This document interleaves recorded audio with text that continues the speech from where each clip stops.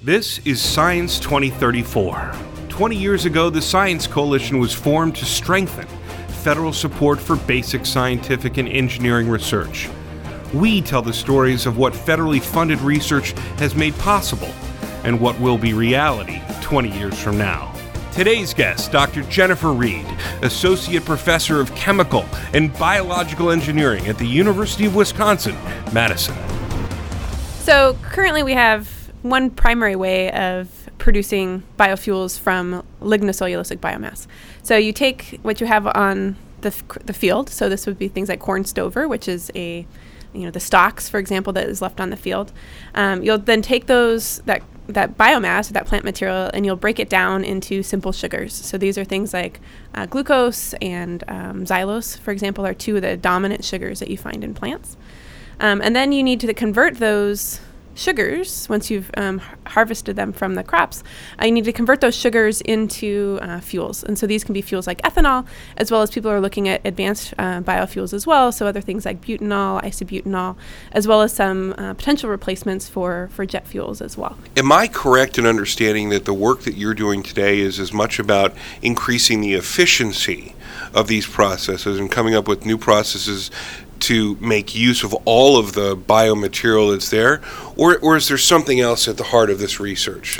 Yeah, so currently, if we look at what we can do today, the efficiencies that we get are maybe 80% in terms of, if we look at the amount of sugars that we can isolate from a plant material, we can convert those amount of sugars to about 80% efficiency, for example, in terms of ethanol. So that means there's the potential to make 20% more ethanol above today's processes.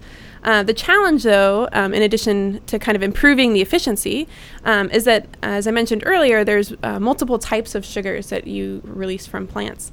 And so most microbes only prefer glucose. So glucose, while it is the dominant sugar in plant material, there are other sugars at significant levels, xylose, for example. And a lot of microbes don't like to eat the xylose. So it's kind of like a plate of food where you're only eating one part of the plate and you're leaving the other food on the plate. And so another big challenge is then to figure out how to get those microbes to eat these kind of less desirable sugars and convert those less desirable sugars into biofuels as well, whether it's going to be ethanol, which is kind of where people are currently commercially looking at, but also kind of looking further on into other types of fuels as well. As I mentioned, isobutanol and butanol, as well as replacements for jet fuels, for example, too. You are the project leader at the Great Lakes Bioenergy Research Center. Talk to us for a second about the work that's going on there and its implications for energy future here in the United States. Yeah, so the Great Lakes Bioenergy Research Center is funded by the U.S. Department of Energy. And so it's a collaboration between researchers at University of Wisconsin-Madison as well as Michigan State. And so there people are looking at different types of the kind of the biofuels or biomass to biofuels problem. So there's people looking at the plant side as how do we efficiently engineer plants so that they're easier to break down into these simple sugars.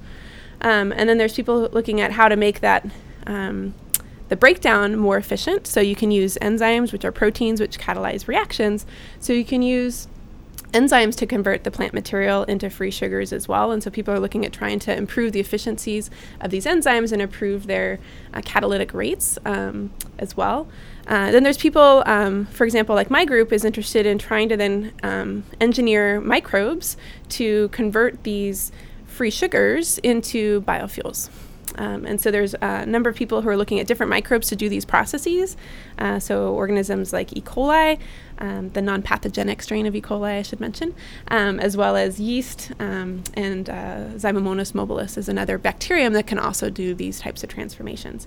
And so we're looking not just at ethanol as one biofuel that we're looking at, but within the center we're looking at the production of other biofuels as well, whether they're going to be derived from fatty acids, which are long-chain hydrocarbons, or other fuels like isobutanol.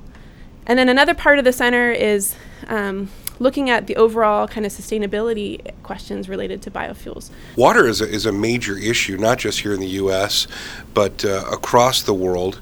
Is this a a balancing act of whether it's worth growing this stuff or can we even afford to do it? One of the challenges within the center is to try and develop crops, for example, that are more, for example, drought tolerant, right? So that would be able to grow with less water, right? And so there's definitely kind of engineering efforts that are going on to kind of improve not only the microbes that we use to convert the plant material into fuels, but also the plants themselves. Talk to us for a second about your thoughts 20 years hence. Science 2034, the Science Coalition Initiative, looking forward to what the world could achieve, what it will look like with well-funded science. Where do you see your body of work taking us in 20 years? So with basic research, we're going to be able to enable the commercialization of biological processes for chemicals, which include biofuels, but also other bio-based chemicals. And so this will allow us to be less dependent on other countries to provide the materials that we need to drive our cars and run our cars, as well as to produce the chemicals that we use, for example, in like plastics in our water bottles. Right. So being able to be less dependent on foreign sources for these materials is going to be really critical for our national security. It'll also have impacts on the environment as well. So currently most of the chemicals that we have today come from the petrochemical industry. And so they're using a lot of fossil fuels to produce these chemicals. And so when the chemicals are broken down, then that carbon is released into the atmosphere as CO2. So CO2 is one of the greenhouse gases. And so what happens when you use plants, for example, to produce your chemicals is that these plants are then capturing that CO2 that you've put into the atmosphere and putting it back into the products, as opposed to using fossil fuels, which is carbon that's already stored kind of in the earth that would then increase the amounts of CO2 in the atmosphere. So by using a biological-based process, you're going to be producing less CO2 in the atmosphere. To the layperson, it sounds a lot like the extension of our global movement towards recycling, that we have material that's already been created that has all kinds of opportunity to be reused or tasked in a different way. Is that accurate? That's a great way to put it. Yes, it is very much like a recycling, whether you're looking at it in terms of recycling of CO2 or carbon. But also, if we think about the biofuels, it's also an area of recycling the plant material as well, right? We're kind of not leaving material that could be used for other purposes. We're trying to make use of all the material that we're producing and trying to put it into our products that we utilize and need every day. The United States has a very strong and long history of agriculture, agribusiness, being the breadbasket for the world in many ways. What are the implications for this kind of technology on farmers, not just corporate farms, but replacing certain crops with other kinds of material that better lends itself either not for the food chain at all or directly injected into this energy harnessing system that you all are looking at? Yeah, so the USDA and the DOE came out with a report a few years ago that looked at how much biomass do we have available currently in the U.S. And so they estimated that there's about $1 billion annually that could be used potentially for the production of for transportation fuels, for example. And so basically without any changes to kind of the cropping systems, for example, and only using material that's not being used for food, not being used for fiber and forestry products, that there would basically be enough to supplant, essentially, is that the right word? That there would be enough to replace 30% of the liquid transportation fuels that we would need, right? So this wouldn't necessarily have any impact on how we do agriculture today, but it's basically making use of what we already have and what we're not using.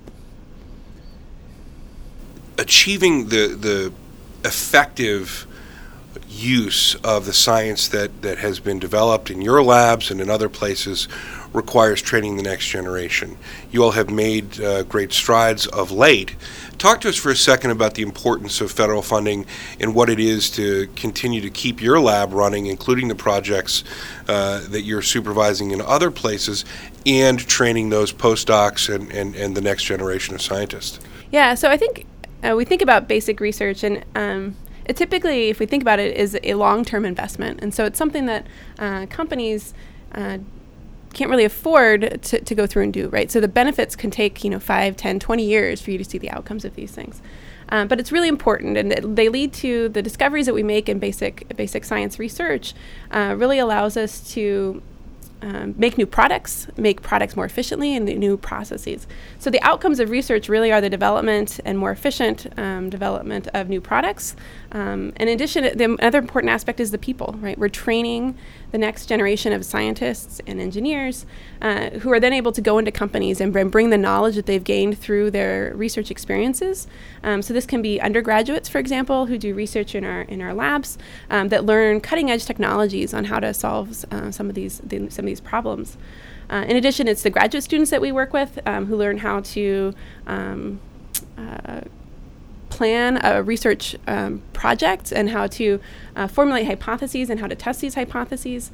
And it's the postdocs also that come back and do additional training as well. And so all these people typically either go on into industry or go on into academics. And so I think one of the challenges we see now is that with kind of cuts in research funding, there's less people interested in doing in the academic route. And so my fear is that, in 20 years that we'll have fewer people kind of pursuing an academic route. But it's critically important for kind of our national interests, training our next generation of scientists and engineers. Dr. Jennifer Reed, Associate Professor of Chemical and Biological Engineering at the University of Wisconsin in Madison. Thank you for joining us on Science 2034.